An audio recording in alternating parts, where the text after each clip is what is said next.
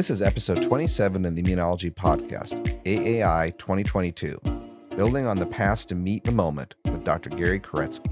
Hey everyone, this is Dr. Jason Goldsmith and Dr. Brenda Rout. Welcome back to the Immunology Podcast, where we have conversations with immunologists.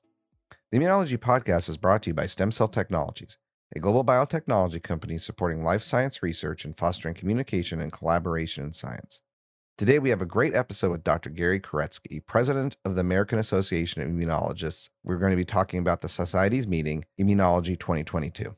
We've also got our usual roundup of recent highlights in immunology coming up. But first, performing multiple rounds of cell isolations can be tiresome and inefficient.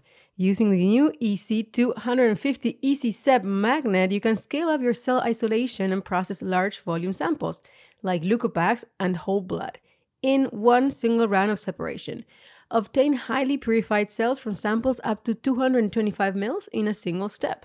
Learn more at www.stemcell.com/EC250 magnet. oh, Brenda, do you have any large volume preps to do here soon in the lab? I already did my Buffy coach of the month, so too late. It's too late. Stem cell. I know there are sponsors, but I do the good old fecal. I have to say, I'm a classic lover. You can see the layer in between when you spin it. Oh yeah, that's a must. I need to see that layer. I mean, there is something, and I have to say, there's something therapeutic about pouring a fecal layer. Just like slowly. I have really good pulse, so I find that very satisfying. I have really nice layers. See, I did it one time with like 2 mils of mouse blood when I was trying to isolate IELs and couldn't see diddly. There was no layer. I'm very well. I mean, you don't have the best starting material for doing that. No, I did not. Better go for an inflamed colon. You get tons of cells from those ones. I definitely do that. Anyway, so let's see here. It's been a year, Brenda. Happy anniversary, Jason. It's been such a fun time with you. The anniversary as well. I can't believe we've finally gotten to get a whole year through. And what a year it's been. It feels like a lifetime. Yeah, well, it's at least 4 Greek alphabet letters in the past. Yes, exactly. Anyway, though, it's been a blast. Yeah, we have meetings coming up here. We are going to be hitting up AAI, which should be great. Stem cell present. Yep, with some extra special episodes coming to everyone here. And I don't know about you. I just got back from Disney World and experimental biology all in 10 days. Whoa, was experimental biology done at Disney World? That's rad. No, sadly, no. It was done in Philadelphia. But I came back from Disney World and then just went downtown experimental biology. Now, should a conference be done at Disney World? Yes. That'd be amazing. They have a big conference center there. But I don't know. Oh, they do? They do. It's like a thing. Nice. Can you be introduced? Can the chair of the session be Mickey Mouse in that case? That would be amazing. Like you have a bloopers reel by Goofy. I mean, you never know. Maybe one of those Disney characters actually wanted to be a scientist, but had to, settle for acting because he needed to feed, his wife and 2 children. You never know. Yeah. Especially with postdoc pay these days, right, Brenda? Yeah. Industry guy. You know what? Just bring me your face paper. Let's not get down there and just talk about the science. All right. I couldn't help myself. Well, we'll do COVID quickly because then we can be done with it maybe for the day. Unless you have another COVID hit. Said everyone all the time. Right. We're never going to be done with it. Sorry, I had to say it. Hey, this has all 4 variants in it. We got Alpha, Beta, Delta, and Omicron. Finally. I mean, a lot of these latest papers are kind of surprising because Omicron is not there. And it's like, well, you guys, this is so 2021, what you're doing right now. This is definitely 2022. All right. So this paper is circular RNA vaccines against SARS-CoV-2 and emerging variants in Cell. First author is Liang Hu. Last author is Weng-Sheng Wei. It was accepted the 30th of March. It's still in pre-proof. So it doesn't get much more hot off the press than this. Right, Cell Press? There you go, Cell Press button. All right, folks. So what they look at is some flaws in current RNA vaccine technology and what they can do to fix them, essentially. So RNA technology, right, for all these mRNA vaccines, the biggest problem is it degrades really easy from exonucleases. because that's linear RNA and your body wants to kill it dead. And the environment wants to kill it dead. It does not like RNA running around for lots of good reasons. But that makes making vaccines harder because you have to have cold chain often and all these storage conditions. It's very difficult, right? That's why, for instance, J&J's adenoviral vector, which has its own issues, but that has more stability, can be room temp because the virus protects it, unlike the lipid layer, which just does not grant as much protection. So they use circular RNA. Circular RNA is much more resistant to exonucleases, at least in theory. And this paper shows that, hey, if we make a circular form of the vaccine, with the receptor binding domain of the spike protein, it does indeed not get nicked. So that's the first thing they show that. Then they take this a lot further. So they add a TPA, tissue plasminogen activator domain on to make sure it gets exported very well. And they add an oligomerization domain to try to get trimers of the receptor binding domain, because they found that in reality, trimers are often formed of the spike protein, and you get better antigenicity to it if you can get a trimer to form. So they do this, they make these modified versions, and then they do mouse studies, they do monkey studies, they take human serum, they use pseudovirus, they use regular virus, and they make variants of the vaccine for alpha, beta, Omicron, and Delta variants. And they show the circular vaccine gives you higher titers, more durable response. So the vaccine is more stable. You get higher titers of every variant. And then they actually compare the effect of vaccination on neutralizing antibody function of each variant vaccine against each variant. So how well does the Omicron variant vaccine do against Omicron, so on and so forth. Not surprisingly, if you make an Omicron variant, it works pretty well against Omicron, but it works terribly against everything else. But if you make a Delta variant, it works against all of them. And so they found that the lead candidate is really the Delta sequence, those variations, works well against all of the variants that we know about so far of concern, including the Omicron variant. And while there is a hit in the neutralizing antibody production, it still works really pretty dang well. And they also showed that that third booster that we've been seeing really does have an additive effect, and it's pretty significant. And yeah, there you go. So, and also the Omicron worked against alpha and beta, but doesn't work against the native one or Delta.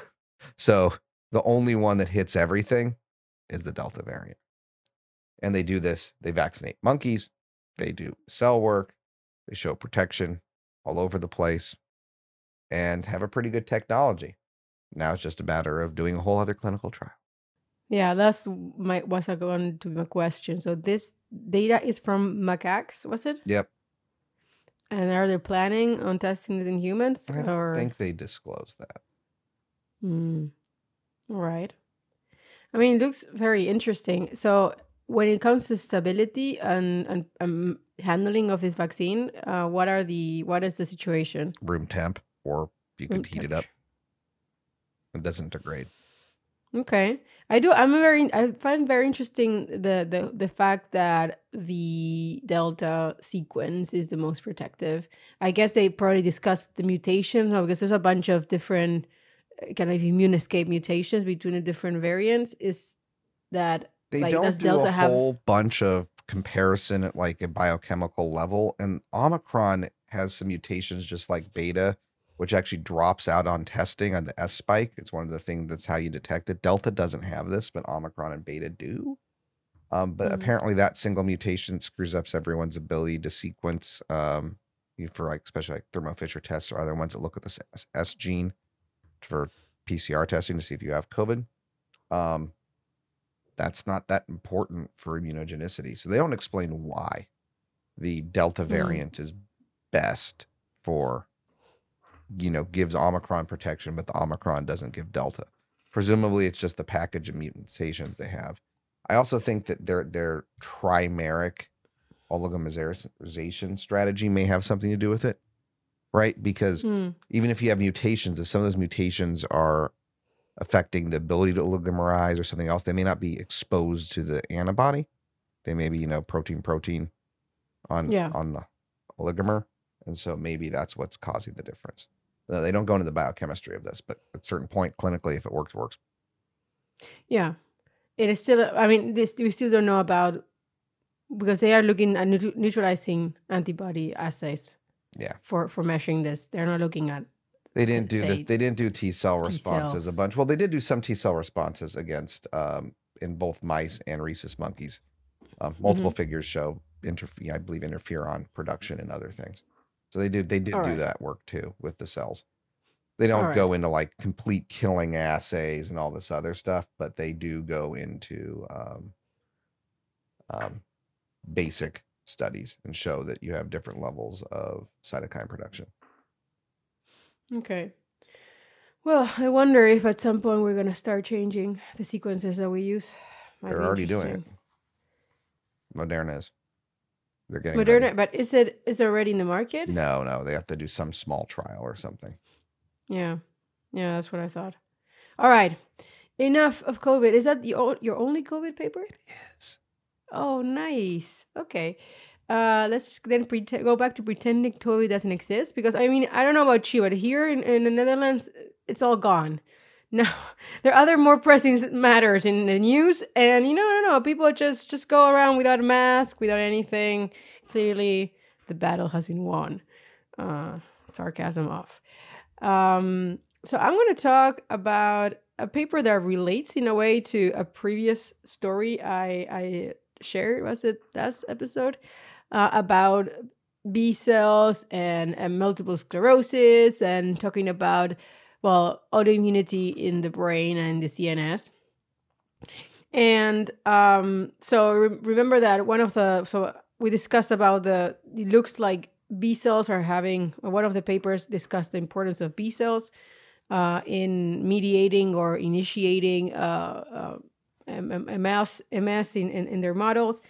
And the fact that, one of the facts that is often pointed out is that depletion of presumably B cells using anti-CD20 antibodies is highly therapeutic against MS. And people often assume that this is because you're depleting B cells, because who else is expressing CD20?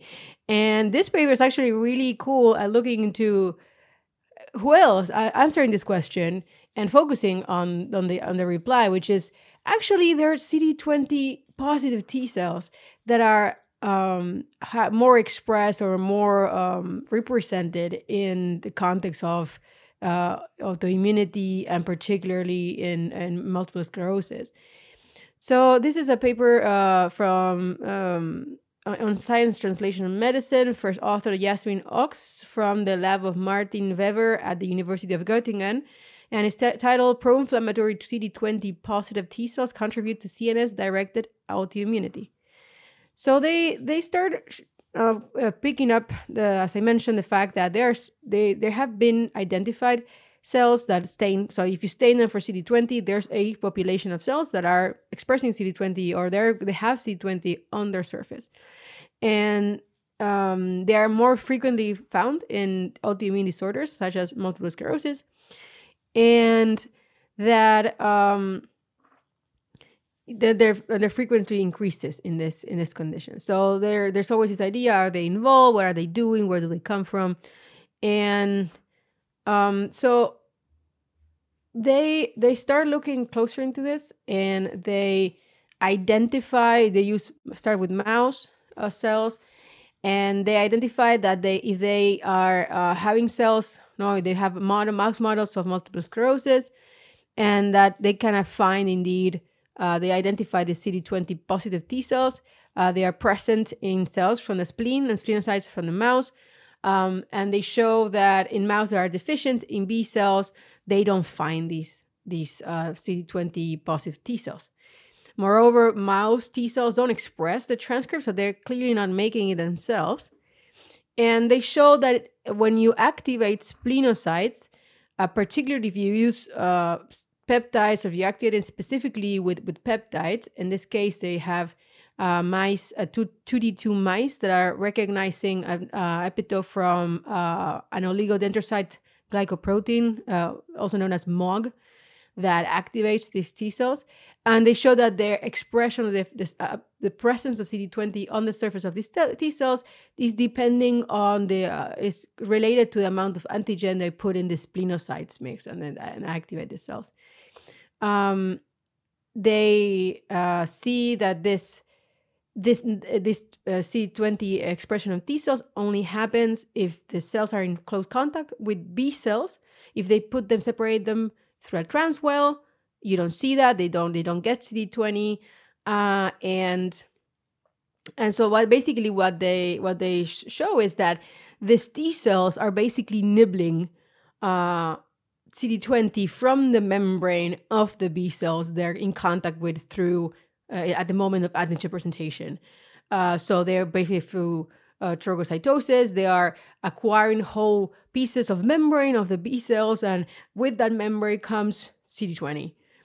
And um, what they what is interesting is that this is also mediated by MHC class 2 expression on B cells, so they have to be presenting antigen to the T cells, so they focus on CD4 cells at this stage, and this is depending on the amount of antigen that is being loaded on the system. CD20 state has a turnaround of around 2 days, so this presence of CD20 on the surface of T cells seems to be a reflection of recent activation, antigen presentation by B cells to these T cells. And so they also go into an in vivo situation, and again, mice that are deficient in B cells don't have, under any circumstances, they can find the CD20 positive T cells. And so the question is, what is up with these cells? What are these cells special? So they're presenting CD20, anything else? And they show that these T cells also, when they isolate CD20 positive T cells from the draining lymph nodes, after immunization with MOG in 2D2 mice, they show that these cells have higher activation markers and particularly more adhesion molecules that would kind of also affect their distribution later on. It's going to be relevant. They have a higher frequency of interferon gamma expression, GM-CSF, and so these are kind of more pro-inflammatory cells than the CD20 negative cells. And if you transfer, also if you can initiate a kind of an AAE NMS model in mice by transferring activated CD20 positive T cells, and they will really, what's the word, infiltrate the CNS of these mice. And so they come to when they look into human subjects, they also see that human cells also can acquire CD20 by co-culturing with B cells. And they also seem to be more active. The CD20 positive cells have more activation markers than the CD20 negative cells in these cultures. And that MHC class 2 blockade prevents this transfer of CD20 to T cells. And when it comes to the relevance of this CD20 population, again, they show that they're more pro-inflammatory, and they suggest that these cells represent a particularly pathogenic type of T cell present in the CNS of patients with MS. So the expression of CD20 by this kind of particularly pathogenic subset of T cells seems to be kind of the depletion of these cells by an anti-CD20 antibody, the authors argue, would also act through the depletion of this pathogenic T cell subset. And also you can consider CD20 positive T cells as a biomarker for inflammation, and in the case of for following or for scoring patients with MS or with other autoinflammatory diseases. So I thought it was really cool that they kind of looked into this little population, and I thought it was fun, the fact that these T cells are stealing CD20 from the B cells they interact with. Very sneaky. So that was very nice paper. So is the idea then, it's not necessarily that the CD20 is doing something, it's a real population of CD20 positive T cells. It's that bad acting T cells will nibble up CD20 from B cells, and those same bad actors are doing, as I said, bad things in MS. And then also similarly, if you deplete CD20, you're going to get rid of these bad acting T cells because they got greedy, ate all the CD20 from the B cells, and thus they're going to get caught by the same drug. Yeah, that is the point, because we don't really know what is the function. If CD20 has a function, it doesn't have a signaling domain, so it's not clear what CD20 is doing, but it's present. So CD20 is more like what's the word, a telltale of T cells that got really greedy and really activated by these B cells, and therefore they went bad. And CD20 is there to kind of prove it in a way. Interesting. That's very So interesting. I think just one thing, I think this kind of nicely kind of couples to the story about B cells and the function of like what are B cells doing in MS. Maybe they're actually also priming these T cells that wouldn't exist without the B cells. So maybe that's also partly why B cells are involved in MS pathogenicity, because they are clearly activating these T cells very strongly, and you see it because they nibble out some of the membrane from the B cells to show it. Maybe. All right. Well, I don't have a good segue to the next one because we're just going all the way to neutrophils. And I know how you feel about innate cells. Well, neutrophils are also quite bad actors sometimes. So Not let's in see this what they're doing case. right now. So it says Oh. neutrophils direct pre-existing matrix to initiate repair in damaged tissues. First author is Adrian Fisher. Last author is Yuval Rinkovic. It is in Nature Immunology, published the 30th of March of this year. So this is a really cool paper. They use a dye. It's a NHS, which is N-hydroxysuccinimide ester fluorescein dye. And it doesn't kill cells, but you can use it to dye the surface of a tissue. And so they dye different parts of different tissues, peritoneum, liver, cecum, right? To study different intestinal, abdominal injury and adhesions that can happen post-surgery. And then when they dye it, they show that if they dye different spots, they show that after an injury that they induce, the different spots, the dye, they merge in space. And then they can use harmonic resonance to look at underlying structure as well and show that essentially the dyed tissue that you stained is moving into the wound. So that's the first step. And they go, that's interesting. And there's these filaments that transfer. And they kind of do this in several injuries. A laparotomy model, injury to the liver, intestinal adhesion. And so they're showing that there is marking the surface matrix moves into an injury. All right, well, that's interesting to start with. Then they show that there's nothing de novo being synthesized. They feed they inject non-canonical amino acids that you can detect very easy with click-it chemistry. And nothing is showing up. The extracellular matrix that they're seeing move at 1 day and 72 hours, and it's not synthesized. So whatever's going is a movement. And they find a lot of PDGF positive cells and other things that are all important. Collagen types. They look at genetics and show that the cells involved, there's scar forming wounds and not. And so the wounds that don't generally form scars don't have the genes in those milieux that would expect to form scars. That all makes sense, right? Nothing surprising there, but very consistent.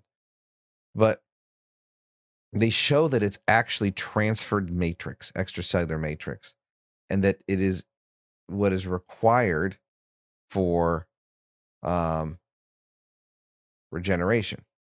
And so they model the distance that it can work.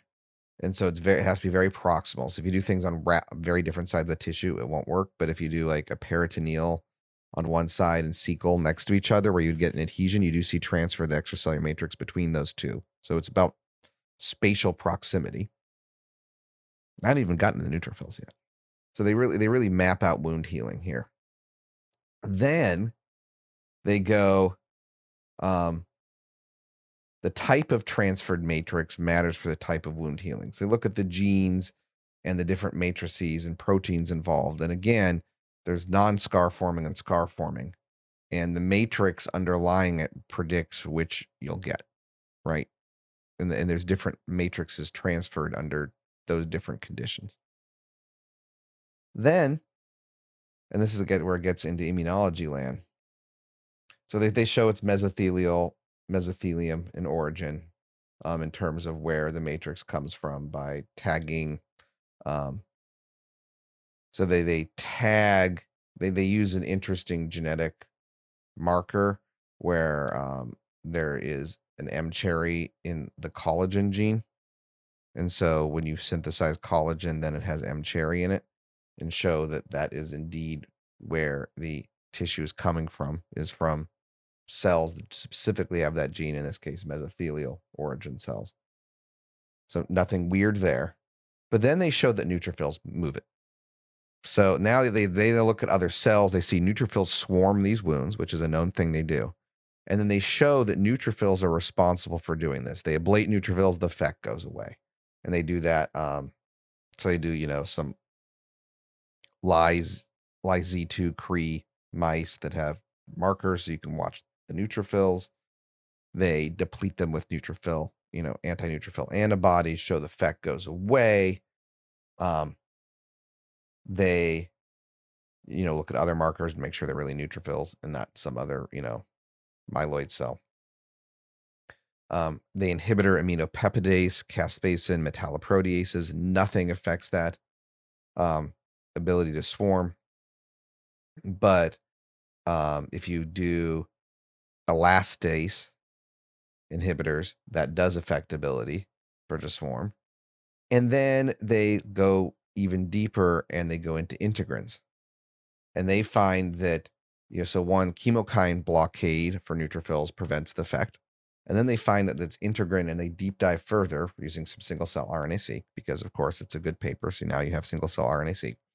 And they look at, and they find that it's integrin MB2 is responsible, and it is what gets the neutrophil to bind to the extracellular matrix and drag it. And so if you blockade that integrin specifically or do a knockout, you lose the effect. And so they show that it's truly a specific integrin that orchestrates the movement by neutrophils of extracellular matrix into wounds to enable healing. It's not synthesis. It's literally dragging it. And it's done through this one specific component of the integrins called kindlin 3 is important. And they show if you knock that out, the whole thing goes away. And then they show that this is heat shock protein factor dependent.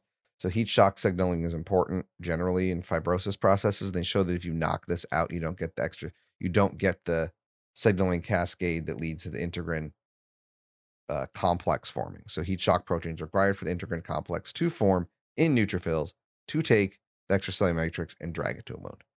So they're like taking bricks from one house and putting them in another house that just got blown up. Yeah. Or something. Then you can go put the few bricks back where you need it later. It's kind of nice. So they are really... Why would they do that and not just... Synthesis Yeah, takes is longer. it easier... Yeah, I guess it is easier to just take for somewhere else than wait for the cells to synthesize it by itself. Right. Well, then you have the extracellular matrix there, then other cells can bind onto it, and then you have the network needed to rebuild the tissue, right? If you don't have an extracellular matrix, how do the cells know how to organize themselves to regrow the tissue? Yeah. It'd have to be edge to edge, margin all over the place. You have no Yeah, that makes sense. You have no scar to prevent tissue loss. You have no structural integrity as you're healing. So you put down a matrix and then you heal it. Yeah, but those lazy neutrophils, they don't make the matrix themselves. They steal it from somewhere else. They drag it. They repurpose it. But what I didn't understand is there a preference from one tissue to another? Did you say it? That if you have a lesion in some particular place, is there a preferential source of these extracellular matrix, or how do they choose where they get it from? Nearby. Okay, whatever's close by. Okay, well, it makes sense. Yep. Very interesting. Look at those sneaky little workers. When I think of neutrophils, I think of nets and just kamikaze cells killing bacteria or something. But I guess they also do things for peace. Good for them. Well, I'm gonna seeing that you talked about injuries, I will also move on into injuries, but in the context of neuropathic pain.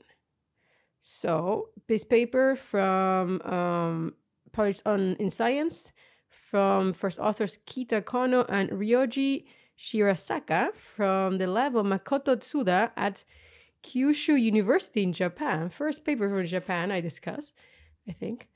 A spinal microglia or microglia population involved in remitting and relapsing neuropathic pain.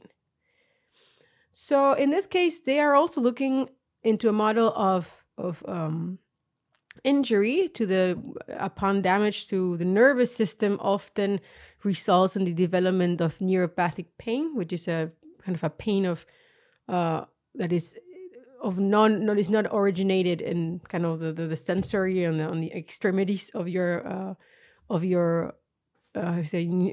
what's the word, of your nervous system, but it's more centralized. And how you recover from this pain, and how you manage to recover after this injury. The pain doesn't last forever, thankfully, but it is some way attenuated. And they're looking closer into the mechanisms by which this is achieved, and particularly the cells that are involved in this.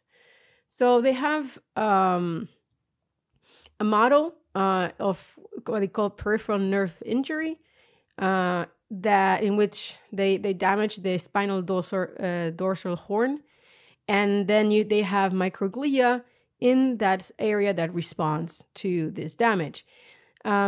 And they want to look close into what are the characteristics of this microglia in particular.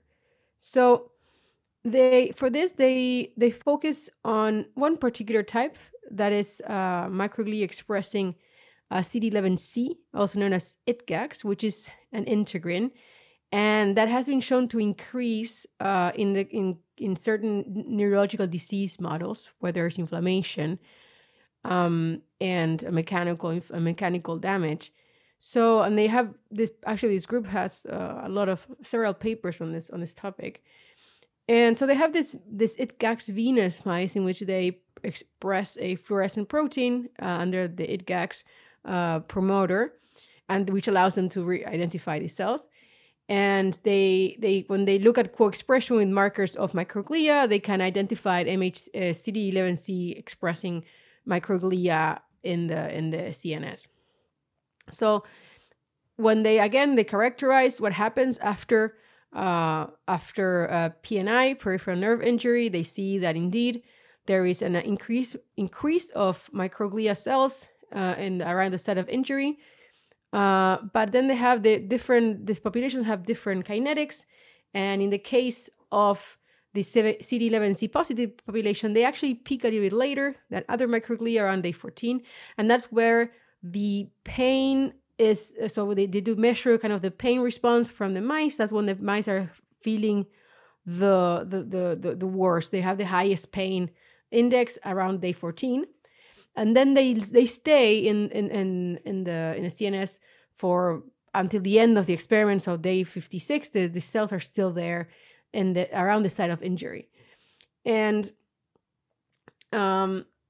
so when they look, what they see is that if they deplete ITGAX positive cells by using a model which you have ITGAX and a diphtheria toxin receptor, if they treat the mice from day 14 when they have the highest pain, and they deplete CD11C positive cells, the mice don't recuperate from this pain hypersensitivity. They measure the pain with what they call this paw withdrawal threshold, in which the mice respond to mechanical stimuli, and then they retract their paw. They retract away from the pain. So they show that by depleting CD11C positive cells, these mice did not recover. And then, so basically, the cells are doing, they're having some function in reducing and in curing or recuperating from the pain. So they see that the cells have a high expression, particularly compared with CD11C negative cells, of insulin-like growth factor 1, IGF-1, and that this factor is the production and secretion of this factor by these CD11C positive microglia cells is kind of key from the recovery of these mice. So if they knock out IGF-1 in ITGAX positive cells, if they if they neutralize these cytokine with antibodies, they will reduce the recovery of the mice, and they can actually accelerate the recovery if they administer IGF-1 to them directly. So it really shows that the cells are producing IGF-1, which reduces the pain. And what is very important, I think what's very interesting, is that this is even the case after 35 days, in which all mice, kind of normal mice, recover. So you have the most pain at day 14, and then they start slowly recovering, and around day 35, all mice are kind of back to normal. But if you deplete CD11C positive cells at this point, or you prevent the function of IGF-1, the pain comes back. And they show that this CD11C, where these CD11C positive cells come from, they actually developed, the microglia cells start expressing CD11C when they are exposed to myelin debris. And this would be a response to, they see mechanical damage and myelin, and they take the uptake of this myelin results in cells expressing CD11C. So it's very interesting because they also said, no, this is a way of also can have some implications to patients feeling pain. Maybe this population is also important for human pain, and kind of neuropathic pain. And I think it was very interesting that these cells, they don't fix the problem, but they prevent the feeling of pain, and they kind of patch it up. And this is what they see. So it sounds like, though, the missing link is showing that in humans, chronic pain is somehow related to a lack of these cells, right? They haven't gotten there I guess. Yet. Yeah. How would you do that, though? Yeah. Yeah, because it's microglia cells. You don't want to go poking in someone's brain. Yeah. Or do you? I don't know. Maybe you can induce the generation of these cells in some way. I mean, they do in vitro. I think it's in vitro in this paper. They actually, if they inject here, if they do intraspinal injection of myelin debris, the cells. So they got this microglia take up the debris, and they start expressing C11C as a result. All right. Well, we're going to be speaking with Dr. Gary Koretzky, the president of the American Association of Immunologists, in just a moment. But before we get to that, whether you're looking to attend an immunology conference this year or to expand your network, make the most of your experience by downloading our collection of tools to help you prepare for your next event. Stem Cell Technologies' downloadable checklists and guides include recommendations on how to get ready before attending conferences, tips for networking, best practices for your LinkedIn profile, and more. Download the conference toolkit at www.stemcell.com/conference-toolkit. Hi, everyone. Joining us today is Dr. Gary Koretzky. He is Vice Provost for Academic Integration, Professor of Medicine at the Cornell University, and where he's also Director for the Cornell Center for Immunology. And currently, Dr. Koretzky is President of the American Association of Immunologists. So we're very excited to be talking to him today. Thank you for joining. Well, thank you very much for having me. Thank you for being here. Dr. Koretzky, we're very excited to talk to you about many topics today. We will go soon into AAI and the upcoming Immunology 2022 meeting, which is very much looked forward.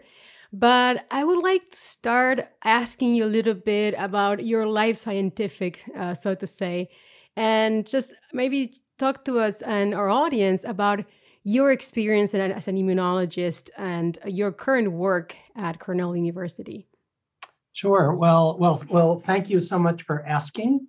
When I think about myself as an immunologist, I actually must say I've had the luckiest career that one could imagine.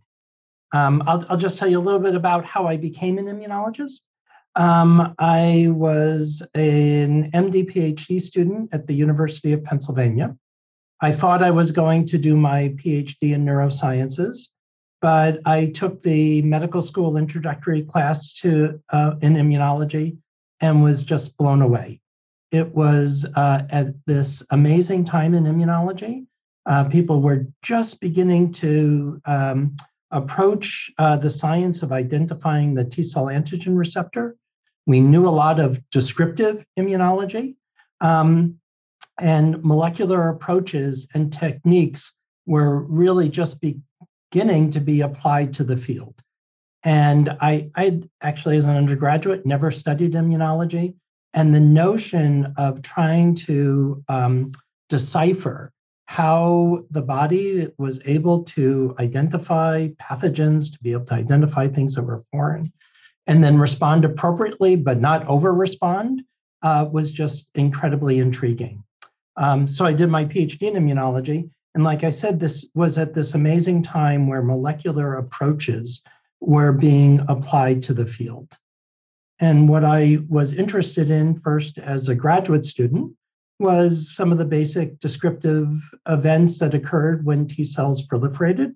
I worked in a laboratory of Peter Noel, who was an amazing mentor and amazing scientist, who gave me a lot of freedom to think about the experiments that I wanted to do.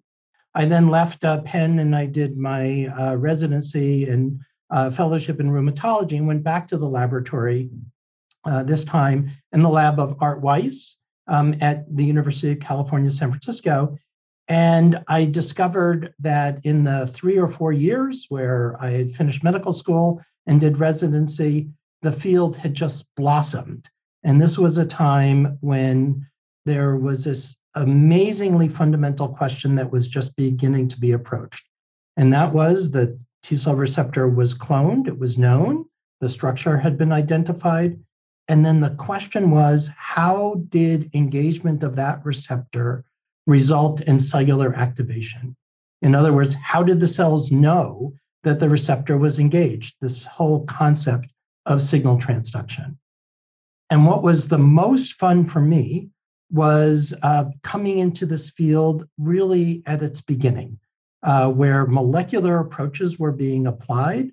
At the very beginning, we read a lot about the insulin receptor, the PDGF receptor, other receptor systems to try to understand where some of the lessons learned in those systems could be applied to immunoreceptors. And then the field really blossomed to the point where studies in immunology were beginning to inform others who were studying signal transduction in their own systems. And this was the late 1980s, beginning 1990s, where 3 or 4 times a year, there would be a meeting, a FACIP conference, an AAI meeting, a Keystone meeting. And at that meeting, there would be an observation described that just knocked people's socks off. It just really changed paradigms. And I'll just tell you a few of those. And this is, of course, not my work only, but I was really, really fortunate to be able to participate at this time. But for example, we learned that, and we now, of course, as the larger scientific community, that when the T cell receptors engaged, one activates protein tyrosine kinases. But the T cell receptor is not a tyrosine kinase. So how did that happen? And that led to the discovery of the immunoreceptor tyrosine-based activation motifs, the ITAMs, in the cytoplasmic domains of the CD3 molecules. It was then learned that these ITAMs themselves were phosphorylated, and then there was the recruitment of protein tyrosine kinases. So unlike the platelet-derived growth factor receptor or the insulin receptor, which is a tyrosine kinase, the T cell receptor, which had, or the T cell receptor and CD3 complex, which had no intrinsic enzymatic activity, became a tyrosine kinase after engagement. So what were those kinases? They were identified, and how did they get recruited? And these were some of the fundamental questions. And then the other types of questions that were really, again, a lot of fun is that molecules would be identified, hypotheses would be generated, experiments would be done, and sometimes the hypothesis was completely wrong. I'll give you an example. Early on in immunology, investigators described the CD45 molecules. There's CD45.1, CD45.2. These were molecules that were really useful for immunologists because you could transplant cells. You could transfer cells from one mouse to another, and they would differ in their CD45 alleles. So you could tell the transferred cells apart from the host cells. And so the CD45 was used by immunologists for a long period of time, but there was no clear function of the molecule. So the story goes that I think it was in 1989, the first protein tyrosine phosphatase was cloned. That was a molecule that was identified from human placenta. GenBank existed at the time, so the sequence was put into GenBank, and the only molecule with homology was CD45. So here was a molecule that was studied for years by immunologists, and now it had an enzymatic function. It was a protein tyrosine phosphatase. So of course, what's the hypothesis, right? You stimulate T cells, you activate protein tyrosine kinases. T cells have CD45, or protein tyrosine phosphatase. So of course, the prediction was that that turned off cellular activation. And what were the experiments? Well, the experiments were to make knockout mice. The experiments were to make cell lines without CD45 with the anticipation that they would be hyperactive. And the result was exactly the opposite. They were completely unable to be stimulated through their receptor. So this led to the notion that tyrosine phosphatases could both be inactivating, but also activating. And in fact, CD45 is activating because it regulates a negative regulatory tyrosine on the protein tyrosine kinases of the Src family. So it was these sorts of observations that completely shifted how we thought about how signaling could occur. And I'll just give you one other example that our laboratory was really interested in adapter molecules. We identified one that we named SLP76. Again, we thought it would be a rheostat. It might regulate signaling to some extent. It and then its cousin, linker of activated T cells, or LAT, later on identified and then studied by knockouts. These molecules were absolutely essential in order for lymphocytes to become activated. In fact, without LAT or without SLP76, there are no T cells at all in the mouse. And so what this again was another example where observations that were made that really were paradigm shifting extended beyond immunology and taught us an awful lot about fundamental science. How exciting. I know Jason has a question, but I just need to say, I used so many times CD45.1, CD45.2 mice, and I never knew they were used before we actually even knew what CD45 was doing. Fascinating. So I was just wondering, before we kind of move on to some of your more recent work at Cornell and then AAI, without going too much in depth, because I think you could answer this for a while, what was it like working in a field at the time where every 3 months there was a paradigm shift? It seems head spinning to me. Yeah. Yes, I'd say exhausting. It was, but really, really exhilarating.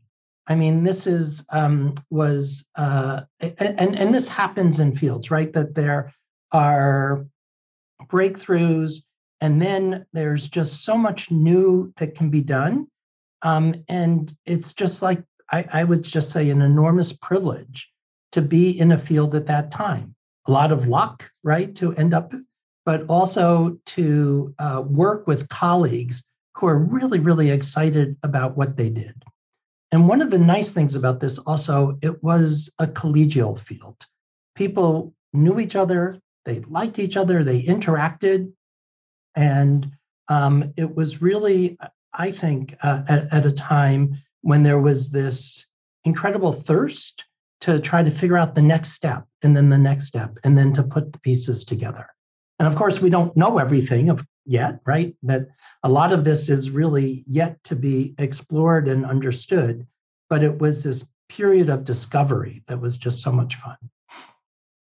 Moving on a little bit, as Jason mentioned, to your current position at Cornell and also some recent work that you have done related to COVID and the response that Cornell University had against COVID. Can you maybe share with us your experience as head of such an important institution and what the work that you've done? And I think we discussed before that you're very proud of Cornell's response during the COVID outbreak. Sure. So I'll maybe break this up into two parts. So for my own career, I had a laboratory where we were with trainees and doing the sort of work that I was describing. But the next thing that I felt would be really important would be to try to help the next generation do their science, right? So I took on different roles where I played a role in developing immunology programs or recruiting new faculty, providing opportunities, for faculty to interact, to try to help them, catalyze new collaborations and relationships, and that's really my role at Cornell right now. I play a role where I try to help bridge programs between the medical college and the Ithaca campus, where 200 miles apart, yet the opportunity to do collaborative synergistic science is enormous. And so finding ways to bring people together. And the Cornell Center for Immunology, it's a similar notion. It's not just bringing people together, but it's bringing disciplines together, because it's my view that the future of immunology is going to rely incredibly on computational approaches, engineers, physicists, chemists, and the Cornell campus is just incredibly rich with physical scientists, engineers, computational biologists. So the notion of this Cornell Center for Immunology was to really bring those disciplines together to develop a real systems approach that would benefit the engineers, but also benefit the immunologists. So we were developing this, but of course, everybody had quite a bit of disruption in 2020. That Cornell, like every institution, every place in the country, was facing this enormous challenge because of the onset of the pandemic. And again, one of the serendipitous things was that I was in Ithaca with this background as a physician, a background as an immunologist. So there aren't that many physicians, scientists, immunologists in Ithaca, whereas at medical schools, there are plenty.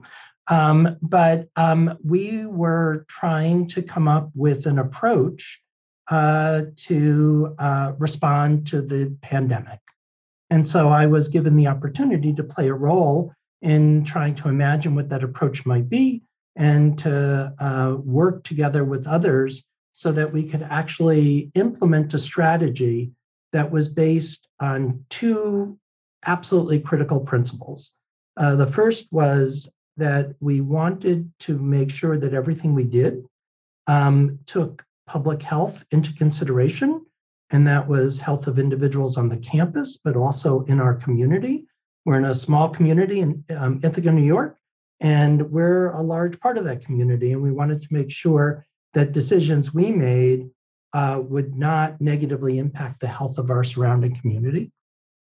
But the second thing is that Cornell University, like other universities, has really important missions. We've got students, we've got investigators who are doing research, and we wanted to be able to keep things as normal as possible in the face of the pandemic.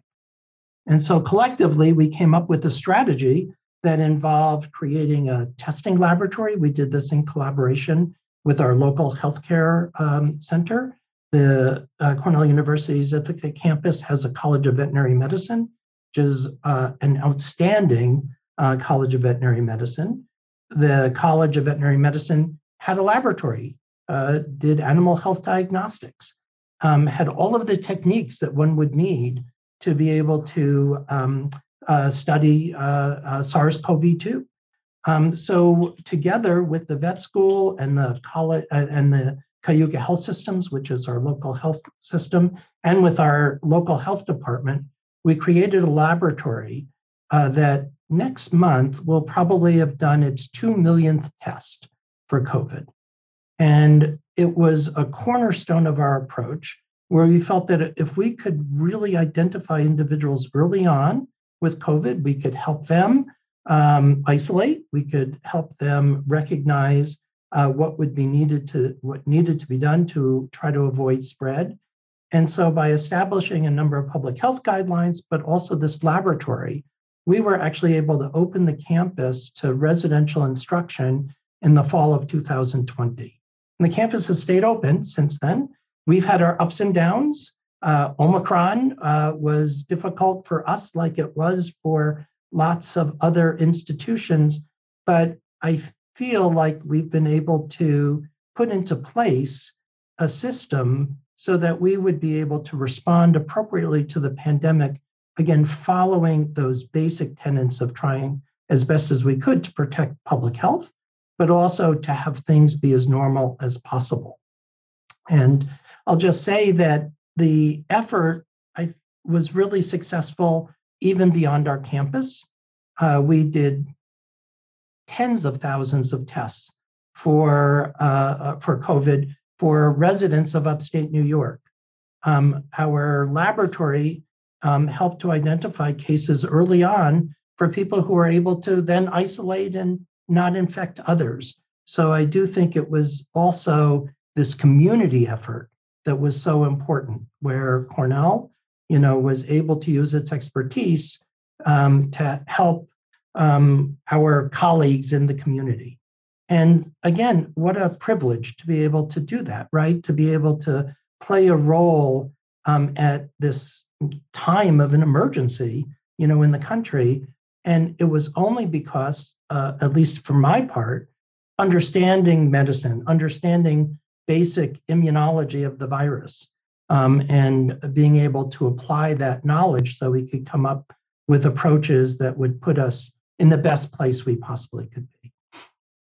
So to kind of continue on this just a little bit before we talk about AAI, I imagine the decision to be open, regardless of any testing parameter, probably met some resistance.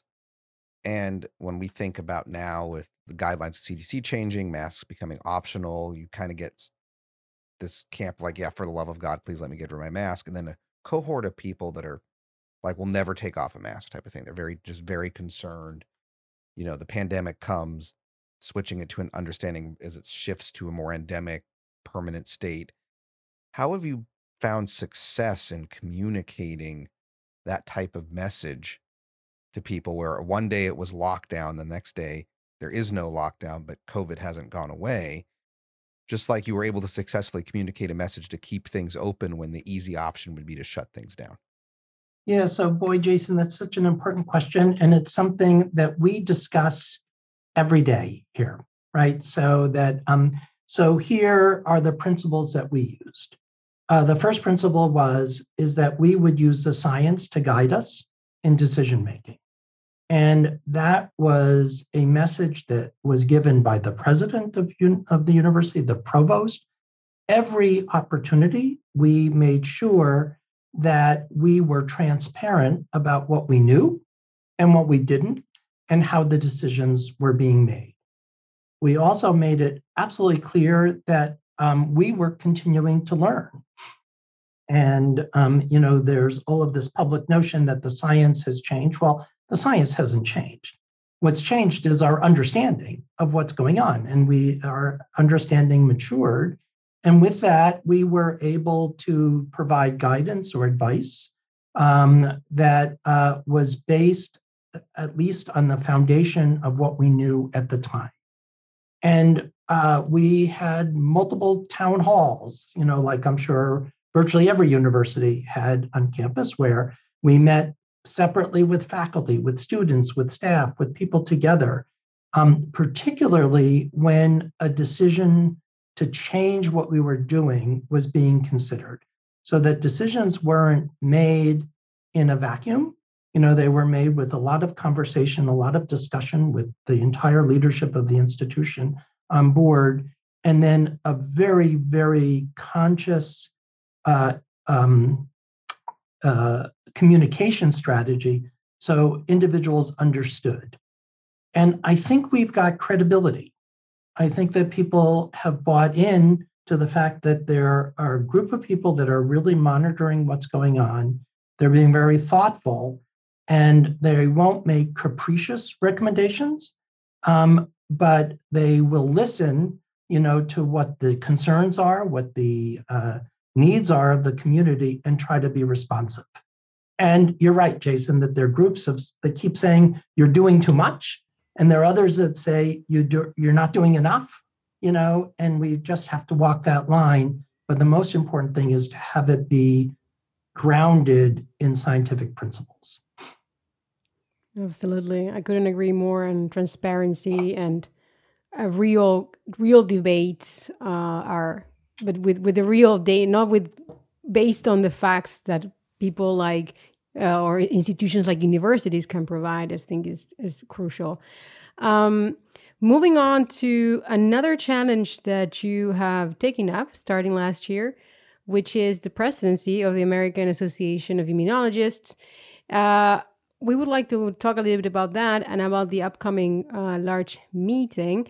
So, why don't you tell us a bit, also thinking of an overseas audience like myself, for example, that might not be completely familiar with what is AAI doing besides just being the Association of Immunologists. Can you tell us about how it has been to direct AAI, and what are the things that makes you most proud of belonging to this association? Yeah. So I've been a member of AAI now for many, many years. I was a trainee member as a student, and then have been a member since being on the faculty. I've been really lucky. I was elected as a counselor, I guess, 5 years ago, and this year has been my presidential year. And over this period of time, I've really learned a lot about what AAI does for its members. So I'm be really happy to tell you this. AAI's got more than 7,500 members. Something about 65% are regular members. These are, individuals who are accomplished immunologists. They might be in academia, they might be in industry or working at the NIH or some institute, but also a fair number are from abroad, Brenda. So I think that I'd really like folks to know that this is an organization, a society that represents immunologists from around the world. And what is it that AAI actually does, and what is it that it can provide to its members? And so we think about that, we as a council, for always. I mean, this is what we focus on as a council. We've had the same director. Our CEO is Michelle Hogan. She's been with AI for 26 years, and she has this amazing institutional memory of the society and has helped as we've been thinking as a council about new programs that we could do, opportunities. And she has been instrumental in making sure we can afford to do these things and then actually implement them. So what are these things? So I think that the thing that is a real hallmark for AAI are the award programs that we've got for our members. Those include many awards for attending the meeting. There are trainee abstract awards, there are travel awards. We actually have a relatively new award program. This one doesn't have money with it. It's our Distinguished Fellows of AAI Awards. So these are the most notable immunologists who have been members of the organization. And it's really been fun to initiate that and to recognize these individuals. But for Immunology 2022, the upcoming meeting, there are going to be 780 abstract and travel awards to, in particular, help trainees come. But it's not just at the meeting, right? So that there are awards for outstanding postdocs and outstanding students who work in members' laboratories. We've got a new program recognizing the relationship and the importance of understanding computational tools in immunology. So we have a new award which brings immunologists and computational biologists together. We also recognize that there are some people who are active immunologists. They might leave the laboratory for personal reasons for some period of time. We've got a new fellowship program called the Reentry Fellowship Program. So together, all of these awards result in a budget of more than $3 million this year that the Society provides for travel to the meeting, for these different sorts of awards. So that is something I think is perhaps underappreciated by our members. And this is reinvesting in our membership by helping them achieve what it is that they most are trying to achieve in their scholarship. Of course, we've got the Journal of Immunology. That is a journal that is, I think for sure, the most highly cited journal in the field. It's been a cornerstone of immunology since it was founded in 1916. And it maintains, the highest standards, of course. We have a new journal, Immunohorizons, that was launched just a few years ago and is really taking off. So the notion is that the society, AAI, becomes a vehicle so people can present their work, can showcase the best of their science. Over the years, AAI has developed some courses. We've got 2 courses which have become incredibly popular. They're both in the summer. There's a basic immunology course and then an advanced immunology course. Their advanced immunology course is going to be in June this year, the basic immunology course in July. The advanced immunology will be in Boston in person, and the basic immunology course in person in Los Angeles. And the feedback has been outstanding for these courses, that we always modify them. We respond to the evaluations from the students. And we're really, really happy to be able to do that in person this year. Last year, of course, it was remote. And then I'll just mention 2 other things that AAI does. One is that we are advocates for research. The council and the Public Affairs Committee meets with congressmen and their staff about funding for the NIH. When there are issues that come up, we make statements. And it's not restricted just to science. That we've made a statement recently about the tragedy in the Ukraine, so that we want to be a voice. And then the last thing that we're doing, or the most recent thing that we're doing, is a new initiative that we're just starting. And this really comes from the fact that over the years, immunology has become much, much more visible to the public.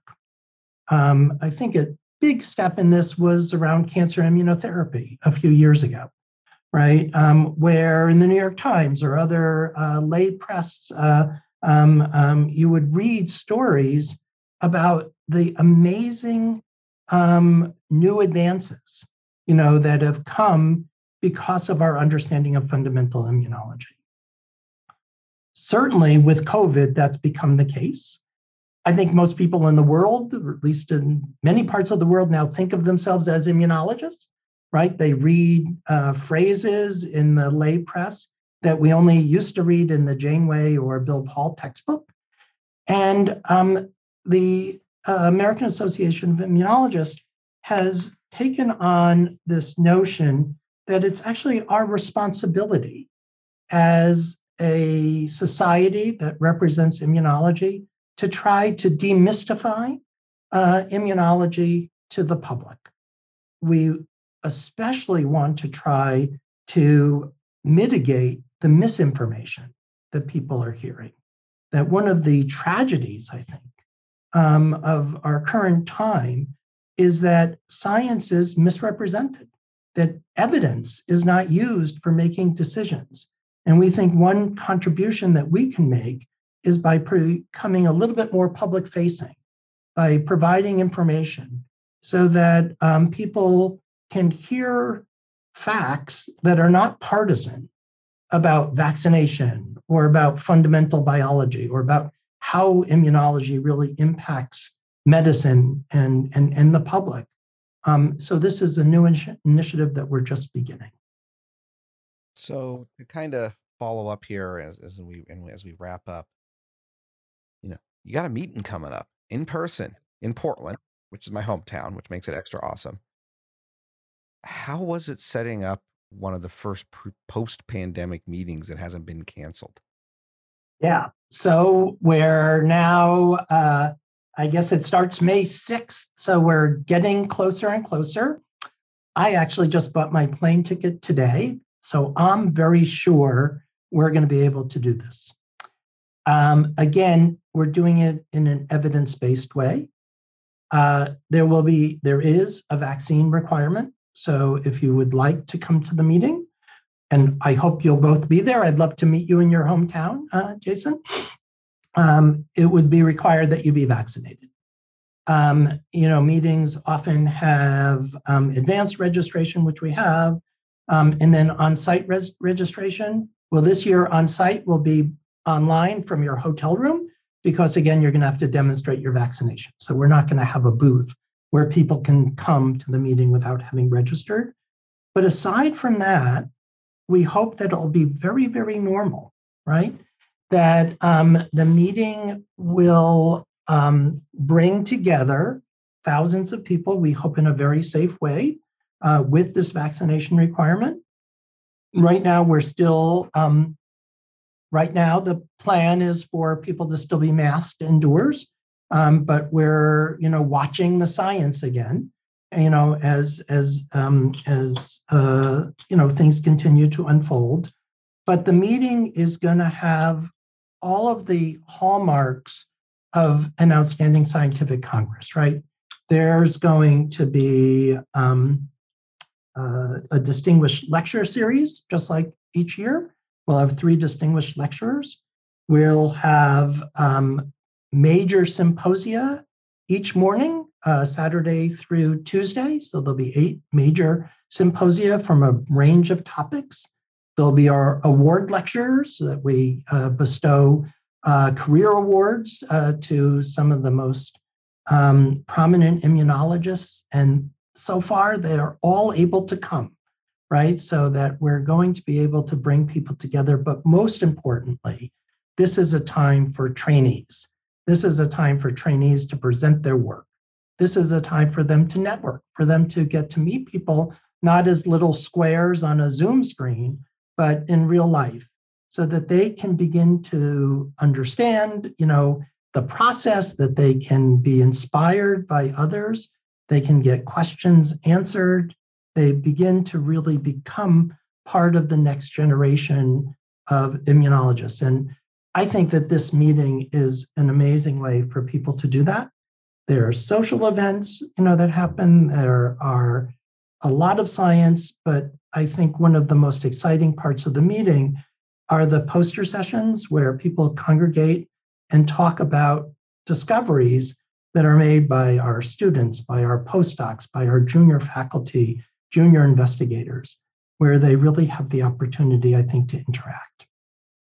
And of course, we've got guest societies that will be there. We've got other programming, but this will be a full-fledged meeting and really in many ways a celebration of being able to be back together again.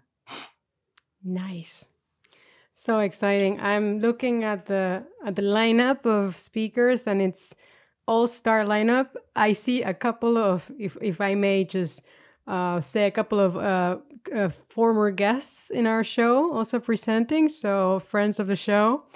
And it's clearly going to be a very exciting meeting and a great opportunity, as you say, for trainees to get their science out, catch up with their networking and be inspired by everyone, because I think that it's so important to be there physically present, to see people talking about their work, to meet all the big minds. And we will also be having in our upcoming episodes a couple of lecturers will also be talking to us in the show. So we're very happy to really keep an eye on AAI's meeting this year. And I think that with this, it's such an interesting conversation that we had. I think we have to start wrapping up. Otherwise, we would be talking about this for a really long time. It's very nice. But before we let you go, we like to ask a little bit a tangent question. And I think my favorite question to ask, and we've got so many really nice answers in the past, is to ask you if you are clearly a man of science, but if you were not a scientist, what do you think you would be? Boy, that's a great question. It's hard to step away from what I do for a living, but I think if I wasn't a scientist, if that wasn't the direction I would have gone, I actually think I would have wanted to have been a historian. And I'll tell you why. And it is just so intriguing to understand history. It is so important, I think, especially in times of turmoil. And unfortunately, we're in times of turmoil right now, to try to understand how we got there, try to understand the antecedents, try to understand well enough so that someday we could perhaps avoid getting ourselves into so much trouble. And that's right now looking at the world. I mean, what could we have learned from former pandemics that might have helped us avoid some of the missteps that happened with COVID? When one looks at, conflict in the world, are there ways that you can really understand how that happens so that you can put into place things that will prevent it? People are people. It's really hard to force social evolution, but maybe understanding ourselves better would have a huge impact in trying to prevent future problems. And to go with that, like just the understanding of how humans calculate risk and emphasize new risk versus existing risk, and then that behavior that we are all hardwired from, millions of years of evolution really affects how we interact with the world, including during a pandemic. Right. And it's all connected, right? History and science, I mean, they are connected. Everything is connected to history because everything is history a way or another. Everything is related to us. Oh, well. Thank you so much for talking to us today and for sharing with us your work at AAI in the wake of the upcoming meeting. And well, we wish you have a great time in Portland. Have a safe trip, and we'll be continuing our reporting on the meeting later on. Great. Well, thank you both very much, and I hope I'll see you in Portland. Well, that brings us to the end of our show. Don't forget to subscribe to our newsletter at www.immunologypodcast.com to get show notes, including an episode summary and links to all of the interview and roundup papers. You can also reach out to us on Twitter at Immunopodcast or via email at info@immunologypodcast.com if you have any feedback or if you want to suggest a guest. So, well, see you next time.